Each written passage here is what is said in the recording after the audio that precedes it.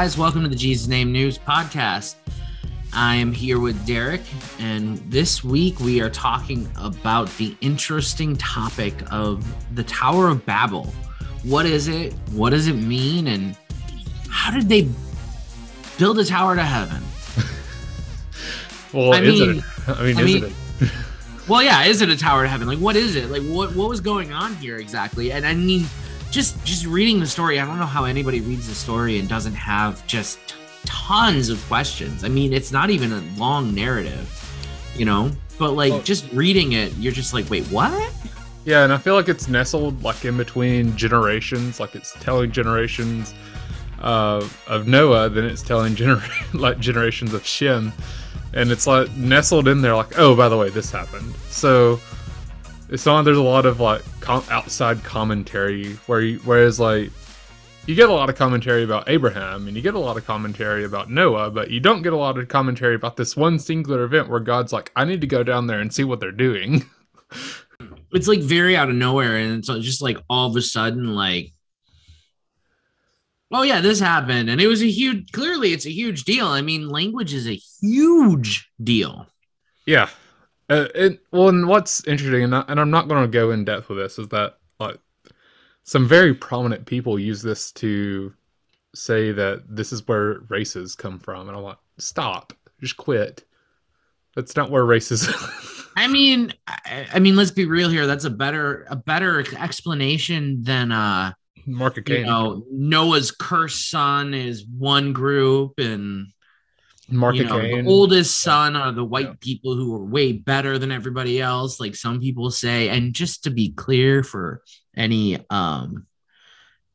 filters or people listening to this for content, we are not espousing that. We're just acknowledging that there are awful people who say that. Yeah, they're terrible theologies that definitely terrible theologies, but they exist, and I think that this is where race comes from, is along those same lines, although not quite as racistly terrible, just generally bad. Generally bad and theologically flawed at best. Yeah, flawed. I think that's a better way to put it. Yeah. It's flawed, but not evil. Yeah. But before we get started, like diving into this, I always, if you know of like the shows that I lead up, I like to start up with context. So Genesis chapter 11, verses 1 through 9 say, now the whole earth had one language and the same words, and as people migrated from the east, they found a plain in the land of Shinar and settled there, and they said to one another, come, let us make bricks and burn them thoroughly. And they had brick for stone and bitumen for mortar. And then they said, come, let us build ourselves a city and a tower with its top in the heavens. And let us make a name for ourselves, lest we be dispersed over the face of the whole earth. And the Lord came down to see the city and the tower, which the children of man had built. And the Lord said, behold, they are one people, and they all have one language, and this is only the beginning of what they will do. And nothing that they propose to do will now be impossible for them. Come, let us go down and there confuse their language, so that they may not understand one another's speech. So the Lord dispersed them from over the face of the earth, of all the earth, and they left off building the city. Therefore its name was called Babel, because the Lord confused the language of all the earth. And from there the Lord dispersed them over the face of all the earth. So, I mean, the obvious, was the entire earth one language?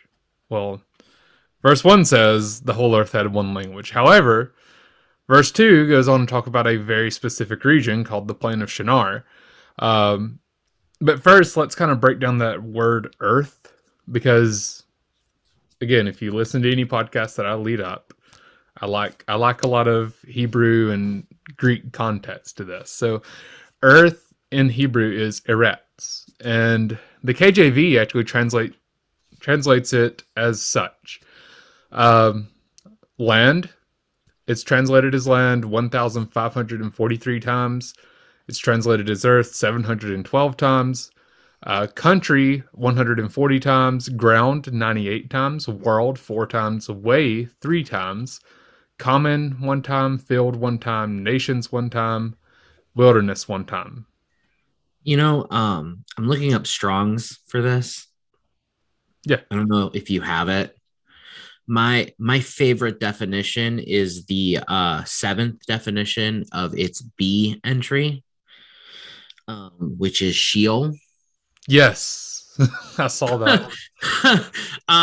Wait, so I saw that. um I guess we're back there, huh?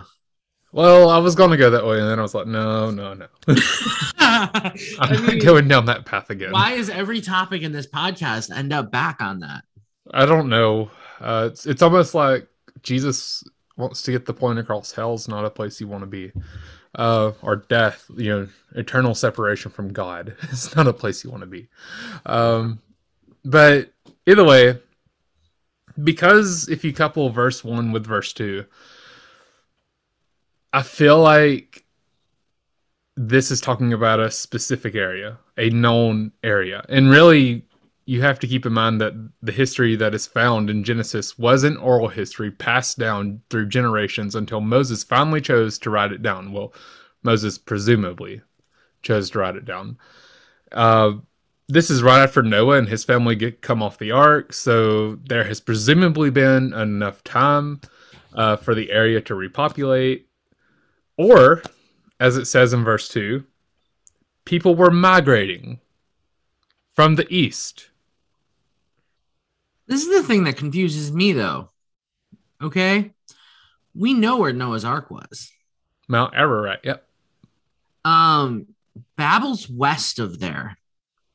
Well, here's the other thing. Because Babel's Babylon. Like, I mean, I know they're not 100% the same thing, but like, we think the Tower. What don't we think the Tower of Babel was in the region of Babylon, which is in Iran, which is east? Like, yeah, I mean, it's in the opposite direction. Well, it's in like the Iraq area, more or less. But Ararat is, and that's actually my next point. Ararat is located in modern day, at the border of modern day Turkey, Iran, and Armenia, which puts the land of Shinar, which is situated between and around the Tigris and Euphrates, which are in modern day Iraq. However, some place it closer to the Persian Gulf, and some place it further northwest, and others say it compasses the whole entire delta of the two rivers. Either way you go, it's somewhere in and around the Tigris and Euphrates, which puts it technically like south, depending on how you place it, southwest of Mount Ararat. So it's just weird that 8 people somehow populated the whole earth enough that they could migrate to the west and then unknowingly migrate back to the east. Yeah. And I mean, but the plain of Shinar is a direct reference to the beginnings of Nimrod's kingdom. It actually says that in Genesis 10 and 10, it says the beginning of his kingdom was Babel, Iraq, Akkad, and Calneh in the land of Shinar. Okay, were you using the Hebrew words there? Well, it's the ESV version of those words. So, but I thought I heard. Did you say Iraq? Yeah, Iraq. It's ERECH, not Iraq. Well, I know, but I would imagine that they're relatively related. Probably. But is this referring to the entire Earth or a known area? More than likely, again, it's referring to the land of Shinar, or what we would know as ancient Babylonia or Mesopotamia. Right? So it really, though, depends on your view of the flood. If you view the flood as a global flood, you're going to view verse 1 where it says the whole earth had one language as the entire earth. Usually, if you view the flood as a local flood, as that it flooded out an entire area and killed everything within that area, you're probably going to more align that this is ancient Mesopotamia, Babylonia, and Nimrod's kingdom in that area. So these two thought processes are coupled together very closely. Um, but and really, I'm not here to argue either side of that. To be honest with you, So, just third theory, possibly. Couldn't it be related to Moses or whoever the writer is of this, writing about what they know of? And again, I mean, depending on their time frame, Babylon was already pretty seen as evil. I mean, you had Egypt as the great evil at one point, but then it flips to Babylon. well, And yeah, it never goes back. and I definitely agree with you. That was something that I didn't put it in the notes, but I definitely wanted to address. Yeah, Moses. I personally, I kind of want. This is the area they knew. They probably didn't even know per se that there was German tribes or European tribes or these ancient precursors to the Greeks. They probably didn't have a clue of that just yet. Yeah. But they were probably, as you said, Moses was probably well aware of, the Babylonian Empire, the Neo-Babylonian Empire per se. And you're talking about like a neo of the Neo-Babylonian Empire at this point. Yeah. So, I mean, those are the three things that you can work with. Like, is it a global flood and is it talking about the language of the entire earth, or is it a local flood talking about a local language, or is it Moses just simply referring to what he knew at the time?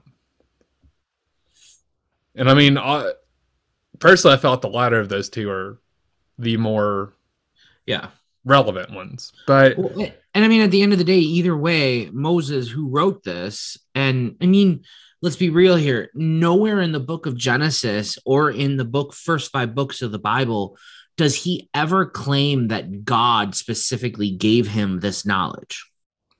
Right? Yeah, I mean, so there isn't like, thus saith the Lord, I created this way and this happened with these dates. It's, these are our histories and I wrote them down. Yeah, I mean, because this was an oral history. Yeah. And so being an oral history that, I mean, admitted by the history is 1,000 years before it was written down. I mean, I know it sounds weird saying this about the Bible, but you have to take some of its exactness with a grain of salt. Well, and to that point, we've talked about this before. Symbology was...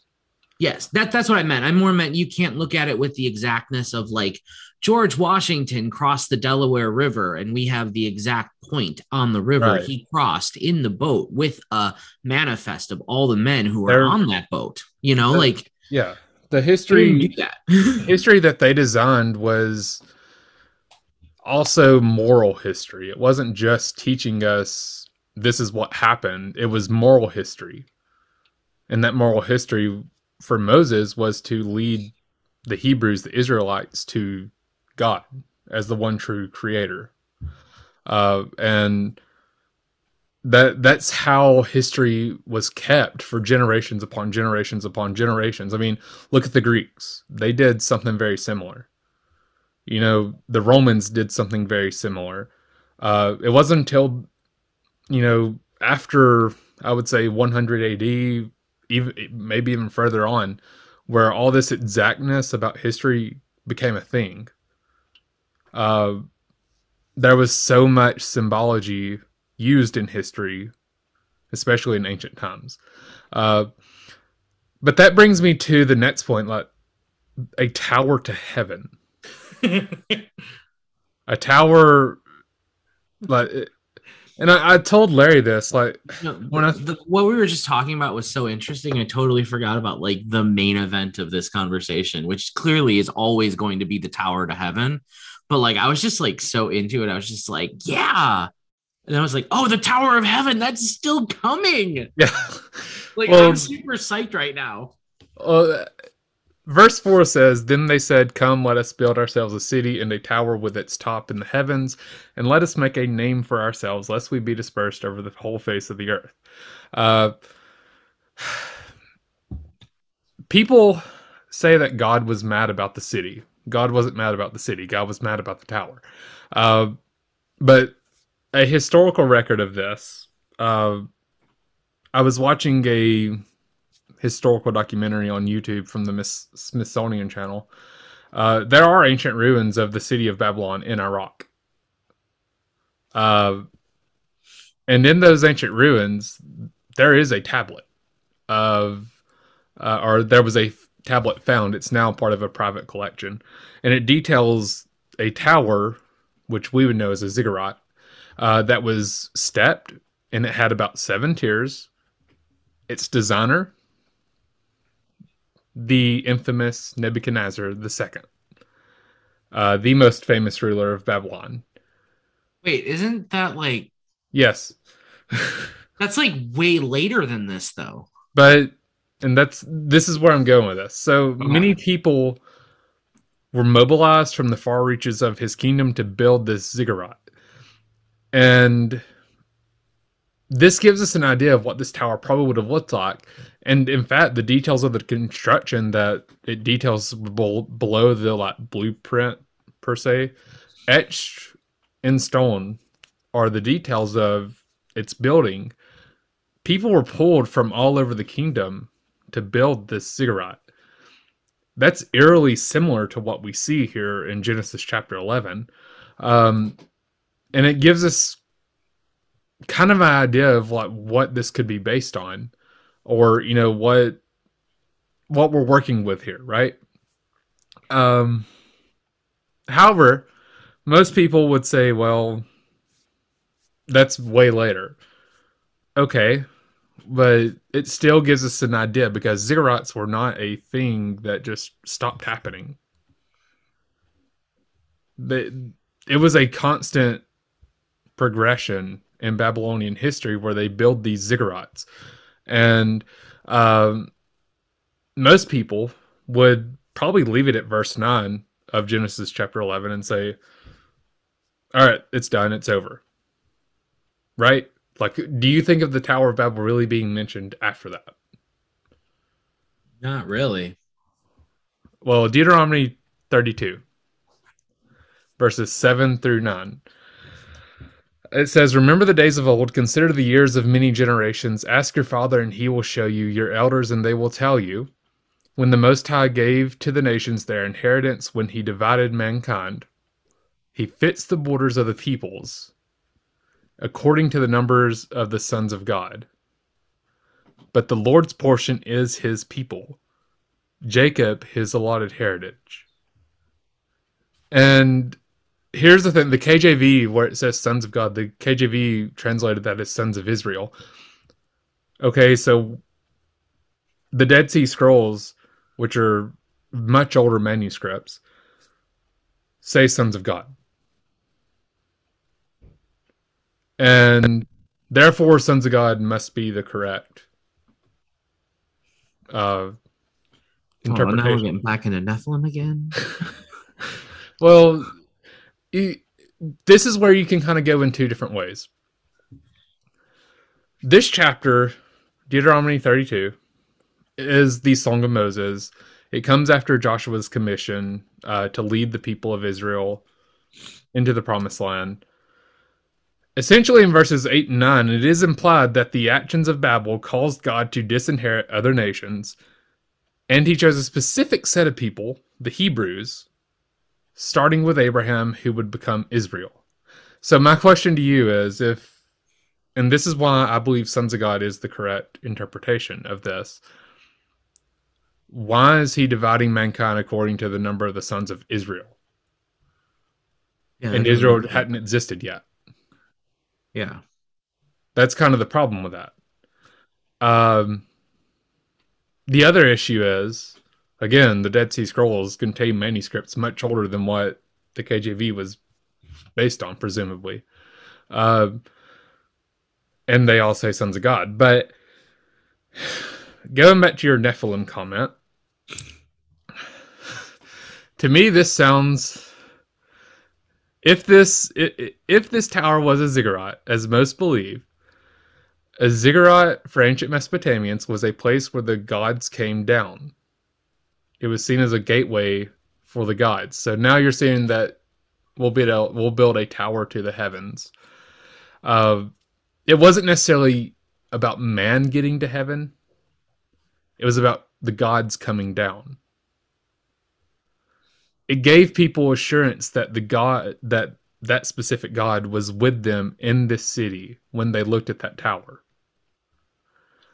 And to me, this sounds eerily similar to the Sons of God reference in Genesis 6. I mean, Yeah. it's even stated in verse 9, the sons of God. It's also interesting to me that to the number of the sons of God, right? And sons Yep. of God Angels. is used to reference angels. Mm-hmm. And here's the thing. In Sunday school this morning, we talked about, we talked about Jesus's temptation and how the devil offers him all the nations of the world, right? And it's this constant thing where the devil like outright says that's been given to me. Yeah. Well, okay, the devil was definitely an angel, right? Yeah. And so he was definitely an angel and he was given portions of mankind, which definitely plays into this. Mm-hmm. Same thing where God divided the borders of the people according to the numbers of the sons of God and according to somehow some kind of order of angelic hosts, but God kept a portion of mankind for himself for some reason. Abraham and his descendants. And I mean, again, it's like it's a whole bunch of stuff that I don't understand why. I don't get it. I don't understand what these angelic beings would have to do with any kind of governance of us. Well, there's especially since they don't appear to. I mean, and I get mythology on some level, Yeah. like people used it to tell stories and make examples, but like it, I guess where is the myth and where is the truth in this kind of language is what we're kind of getting to, and what we admit up front that we're probably never going to get to right now. Well, but like that's what makes it so interesting, Yeah. And that's why I say, like, sons of God, when you look at it, the sons of God, according to Hebrew theology, was, as you said, those fallen angelic beings in Genesis 6. There are some people out there that believe that God allowed these other nations to go after these other gods, these fallen angels, right? Mm-hmm. And we talked about that with Nephilim. If you want to go back and listen to that episode, we talked about how some people believe that these angels took on the characteristic and name of that god. But and if you haven't listened to that episode, seriously, go listen to it. Yes. But then there's this other idea that I kind of thought about, was reprobate, which we've talked about last season. But it made me think about reprobate, where God is kind of giving them over to this rebellious idea. That's my opinion. So, yeah, it does seem like it's eerily similar to Genesis 6, but to me, it's like God is saying, okay, I'm going to let you do what you want to do, and I'm going to go find my portion, my people. And if we remember in Genesis 6, it records the Nephilim as being known as these men of renown. However, renown comes from the Hebrew shem. or as we would see it transliterated, Shem. As soon as you said whatever, Shem, whatever, the first one, I was just like, seriously.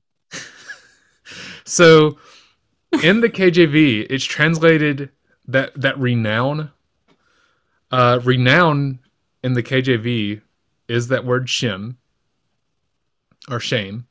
And in the KJV, it's translated as name 832 times. That's the most it is translated. And it is the same exact word that's used when people say, let us make a name for ourselves. What do the people at Babel want to do? They wanted to make a name. And you can read this men of renown as men of the name.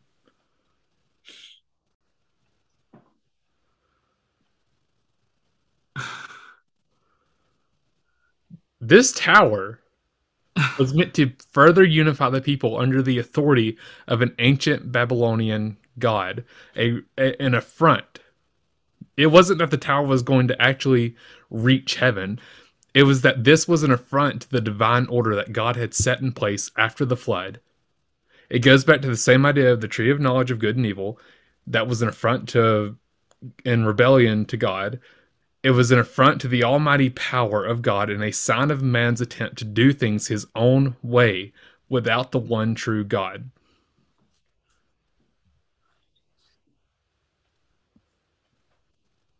So, the command from God after the flood, it was the same exact thing that was told to Adam and Eve. Be fruitful, multiply, replenish the earth. God had wiped the slate clean with the flood and expected for Noah and his descendants to cling to him as the one true God. That didn't happen. Instead, just a couple chapters later, we see that the people of this area are choosing to unite and follow other gods. And they want to make a name, a Shem, for themselves. However, verse 10 starts out. In Genesis chapter 11 and verse 10, it says, these are the generations of Shem. Name.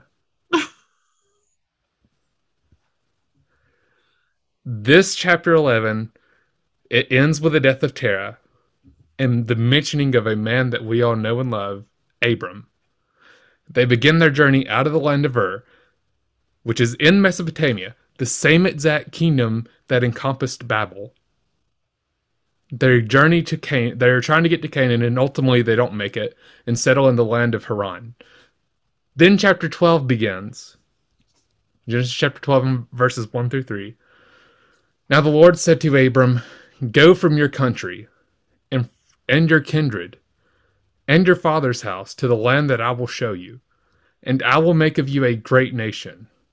I will bless you and make your name, Shem, great, so that you will be a blessing. I will bless those who bless you, and him who dishonors you I will curse, and in you all the families of the earth shall be blessed. God disinherited the other people because of their rebellion and chose Abram and his descendants as God's way of drawing people back to him. So who is it that Jesus' lineage is traced through in Luke? Shem. Name. So even at the beginning of and at Babel, there is this struggle between a name for people, gods, and Yahweh, the great I am. Oh, and we about to get apostolic up in this place, and it all goes back to the name. But it is through Abraham we have the father of faith, and all the families of the earth being blessed. How? So let's go to where Babel is reconciled. So Acts chapter 2. And the day of Pentecost was fully come. They were all with one accord in one place. And suddenly there came a sound from heaven as of a rushing mighty wind, and it filled all the house where they were sitting. And there appeared unto him cloven tongues like as of a fire, and it sat upon each of them. And they were filled with the Holy Ghost, and began to speak with other tongues as the Spirit gave them the utterance. And there were dwelling at Jerusalem Jews, devout men out of every nation under heaven. Now, when this was noised abroad, the multitude came together and were confounded, confused, because that every man heard them speak in his own language. And they were all amazed and marveled, saying one to another, Behold, are not all these which speak Galileans? And how hear we every man in our own tongue wherein we were born? Parthians, Medes, Elamites, the dwellers in Mesopotamia, and in Judea, and Cappadocia, and Pontus, and Asia, Phrygia, Pamphylia, in Egypt, and in the parts of Libya about Cyrene, and strangers of Rome, Jews, and proselytes, Cretes, and Arabians, we do hear them speak in our own tongues the wonderful works of God. And they were all amazed and were in doubt, saying one to another, What meaneth this? Others mocking said, These men are full of new wine. But Peter, standing up with the 11, lifted up his voice and said to them, Ye men of Judea, and all ye that dwell at Jerusalem, be this known unto you, and hearken to my words, for these are not drunk as ye suppose, seeing it is as it is but the third hour of the day. But this is that which was spoken by the prophet Joel. And it shall come to pass in the last days, saith God, I will pour out my spirit upon all flesh, and your sons and your daughters shall prophesy, and your young men shall see visions, and your old men shall dream dreams. And on my servants and my handmaidens I will pour out my spirit in those days, and they shall prophesy. And I will show wonders in the heaven above, and signs in the earth beneath, blood and fire and vapor of smoke. The sun shall be turned into darkness, and the moon into blood, before the great and notable day of the Lord come. And it shall come to pass that whosoever shall call on the name of the Lord shall be saved. Ye men of Israel, hear these words. Jesus of Nazareth, a man approved of God among you by miracles, wonders, and signs which God did by him in the midst of you, as ye yourselves also know. Him being delivered by the determinate counsel and foreknowledge of God, ye have taken by wicked hands, and crucified and slain, whom God hath raised up, having loosed the pains of death, because it was not possible that he should be holden of it. This Jesus hath God raised up, whereof we are all witnesses. Therefore, being by the right hand of God exalted, and having received of the Father the promise of the Holy Ghost, he has shed forth this which ye now see and hear. For David is not ascended into the heavens, but he saith himself, The Lord said unto my Lord, Sit thou on my right hand, until I make thy foes thy footstool. Therefore let all the house of Israel know assuredly that God hath made the same Jesus whom ye have crucified, both Lord and Christ. Now, when they had heard this, they were pricked in their heart, and said unto Peter and to the rest of the apostles, Men and brethren, what shall we do? Then Peter said unto them, Repent and be baptized, every one of you, in the name of Jesus Christ, for the remission of sins, and ye shall receive the gift of the Holy Ghost. For the promise is unto you, to your children, and to all who are afar off, even as many as the Lord our God shall call. And with many other words did he testify and exhort, saying, Save yourselves from this untoward generation. Then they gladly received his word, were baptized, and the same day were added unto them about 3,000 souls. The nations that had been disinherited and divided from the promise of God at Babel were present on the day of Pentecost. God was beginning to bring those divided nations back together under the authority of God.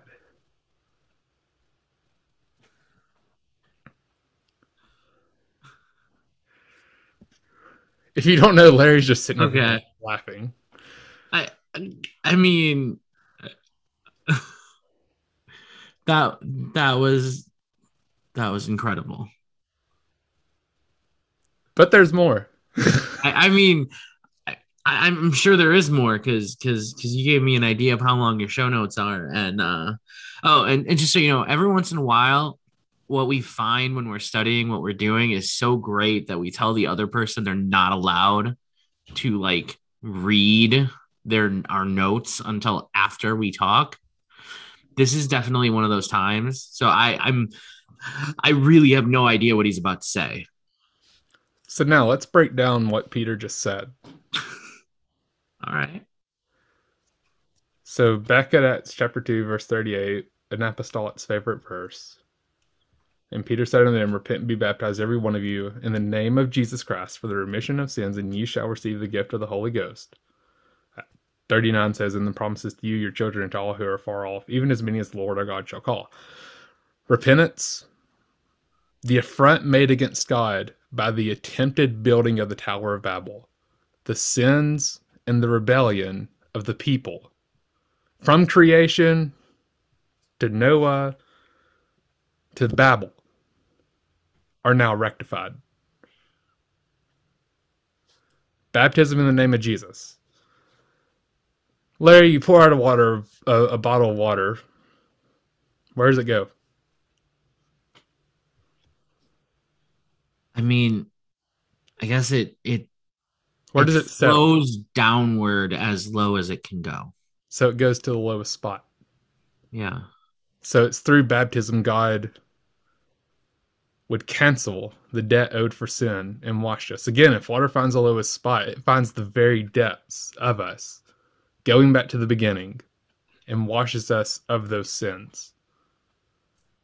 And baptism in the name of Jesus, by the way, in case you want us to be clear, baptism in the name of Jesus is the only biblical method of baptism.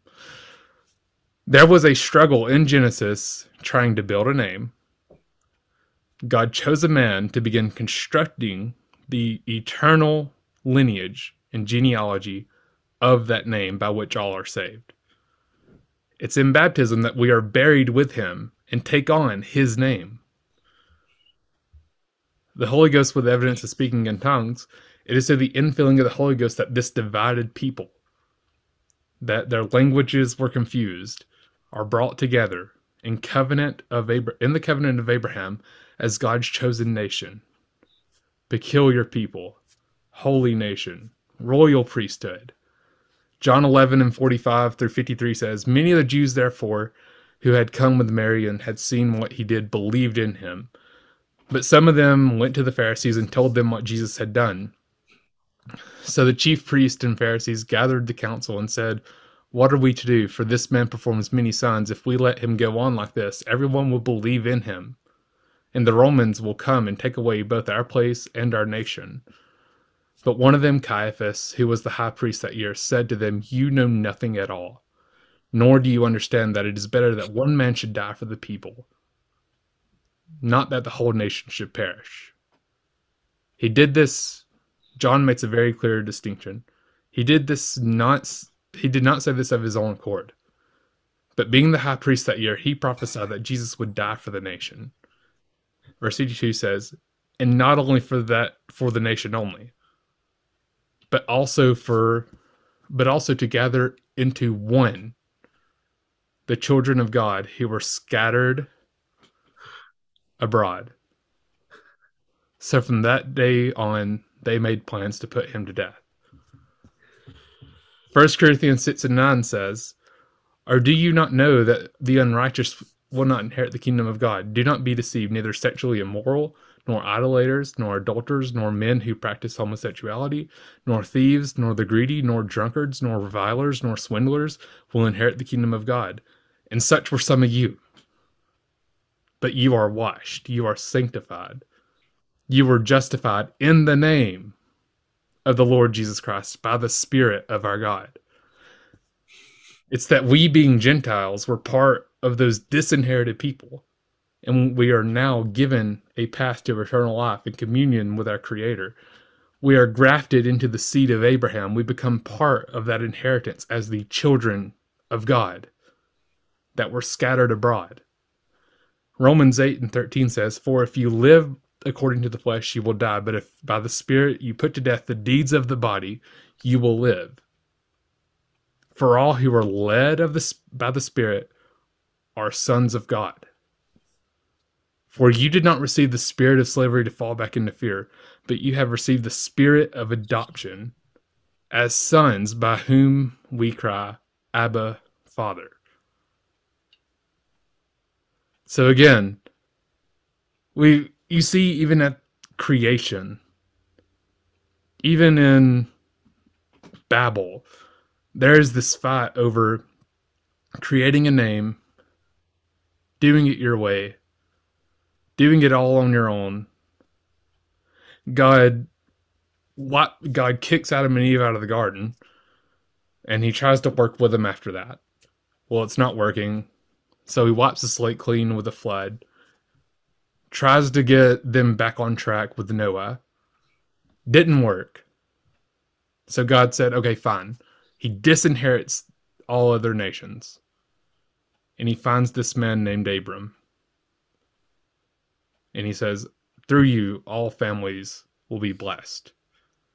You jump to Acts chapter 2, the day of Pentecost, and you see the fulfillment of what God told Abram that day. It's just amazing that there was such a struggle about making a name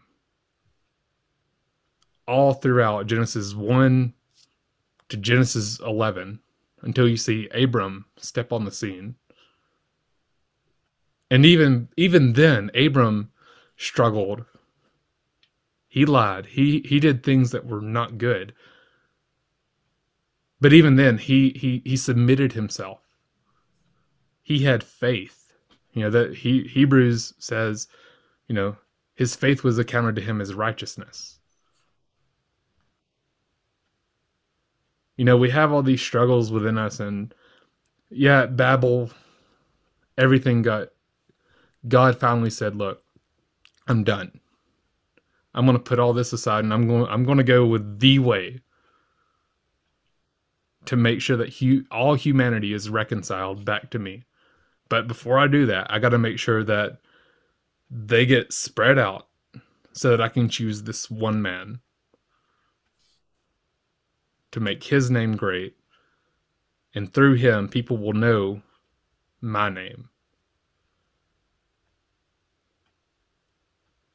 It's just amazing that we find so much types of foreshadowing in Genesis.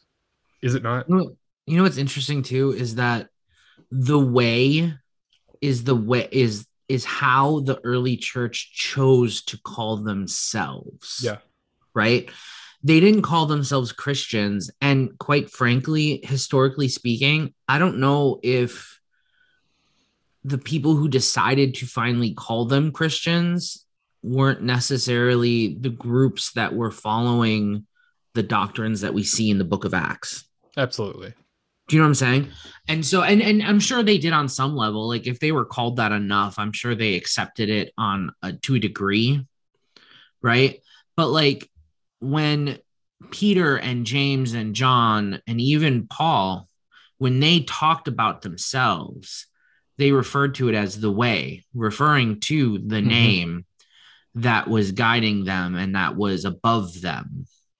I mean, Which Acts 4 and 12. Absolutely is what we're seeing in the Tower of Babel, is this name that is the way that they were going to rise themselves up to God's level by making a name for themselves that was at God's level. Yeah. And and that's how they were going to build a tower to heaven. It wasn't that they were building a tower to heaven. It's that they were declaring that they were that, or that something that they had was that. We can do it our way. And that they can do it their way. Yeah. Yeah. And, it reminds me again of, was it Isaiah 14, where Lucifer decides, I'm going to exalt myself to the throne of God, make myself even with him. Well, yeah, and I mean that's also another parallel exactly to the Tower of Babel. I mean, he's gonna raise himself up, like, in a tower. We've went, this is our 7th episode of this series, and I just feel like we're seeing so many parallels together. Like, and some people may be like, well, I don't know how you can believe, the Bible, and it's ancient, it's all this, it's that, it's been tainted by men and so on, but you don't get this many parallels in one thing. Yeah, I mean, just think of like a mystery novel, right? If you analyze a mystery novel to like preciseness, there's always going to be holes in that plot, Yep. right? Like there's always going to be things that don't line up. There's my kids love this show Bluey, right? And so there's parent groups of parents who like it because it's a show they can tolerate and that actually like makes them it entertains them on some level, right? And there's all these discussions about the house that the people live in or the dogs live in. They're dogs. Okay. They're animated dogs. And every time somebody asks, they're like, it makes no sense. And everybody's just like, it's a cartoon. It's literally not intended to make sense. Like they've never attempted to make it consistent. And what I'm saying is when you write things, when you create things, there's just certain aspects of what it is that are not going to be consistent. The layout of a house in a piece of fiction is going to have problems. The timeline of certain things, they end up having issues at some point because the more complicated it gets, even with one author, the more difficult it is to maintain that integrity of certain statements. Yep. So the thing is when you get to the Bible, right? There's so many interconnected things that reference each other so explicitly, especially when you understand the mindset of ancient cultures. Because when we put them on our modern spreadsheets, we see issues sometimes. But when we interpret them the way that the people who spoke and wrote these words would have interpreted them, and we understand the audience they were speaking to, they line up far too directly for it to even make sense that different people wrote it. So like this last week, I was talking to my pastor and something similar happened. And he was telling me he was really excited about this study that he read about. And I was going to be in his sermon. I teach Bible quizzing, so I don't hear the Wednesday night messages live. And so he told me that they did this study about the probability of Jesus being born and living and the prophecies coming true. And so they did things like, they figured out how many men were born in Bethlehem. Right. And they did stuff like that. And they built this model of probability that all of these things, and they only got to like 8 to 10 of them because there's only so many of them that can even be like quantified. But even just those few things that can be quantified made it just ridiculously, like just utterly ridiculously probable that even those few things could happen. And my thought and when I was telling me this, my brain was just going, but like, just as impressively is that those uneducated fishermen wrote those 4 gospels that covered every messianic prophecy. Like, I mean, what is the likelihood of these dudes writing these writings separately over decades? And it covers every single prophecy in the Old Testament. Like that in and of itself is beyond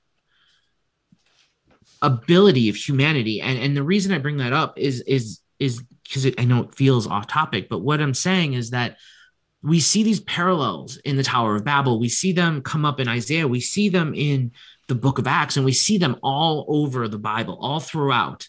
And the reality is that when we really look at it and we understand who it was written to and how they were writing and what they were intending to mean by it, the way that these things line up is far too good for it to be anything but supernatural to human ability, because we couldn't write this now and have it perfectly align the way that the Bible does. Like we couldn't get the best 40 writers on earth in a room writing it together and have as coherent of a story and a purpose and a meaning with the coherent symbolism all throughout as we have in the Bible. And that's using, computers and everything else to keep it straight. I agree 100%. I mean, it's it's just insane to me that every time like we went back through and we've talked about each component that we've talked about with Genesis, and we always seem to just be coming back to the parallels, the ideas, and what's crazy to me is, and we're unfortunately kind of ending next week, and we're kind of stopping at Genesis chapter 11 for a variety of reasons. But if we went on, like I could even go into detail about how the place where God, Jesus says, Abraham saw my day and was glad. Well, God takes Abraham up to, what was it, Mount, it's not the place, it's not necessarily the place that he sacrificed Isaac, I don't think, but he takes him up to this mountain, and according to a Jewish tradition, God showed him a vision of Jerusalem. And God showed him the vision that he had. It's like the 6th time I've gotten all tingly listening to stuff like you said in this episode.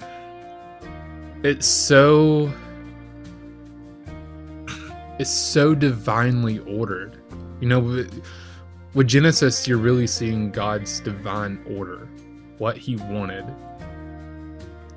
And when you look at the Bible and you read all these different components and prophecies and parallels and types and shadows and all that, it is so divinely ordered. It is insane. And that's why I'm like, I can't help but believe. Because you don't come up with something this exact, this precise, without something divine. And honestly, I think that's kind of a good place for us to stop. But because next week we're going to kind of lead off with what I stopped with here, with repentance and salvation and seeing what it's like in Genesis. And I so wish that we could go forward and maybe do a little bit on Abraham, but maybe we'll come back to it either later this season or next season.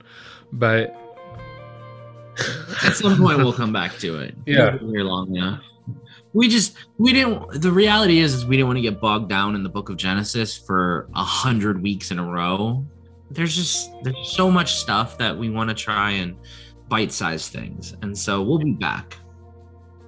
But next week we're gonna tie a nice bow on it, and then we're gonna move on to some new topics for a little while. So we're so excited for that. Be with us next week as we look at salvation in the first New Testament salvation, to be specific, in the first 11 chapters of the book of Genesis. See you next week. See you next week.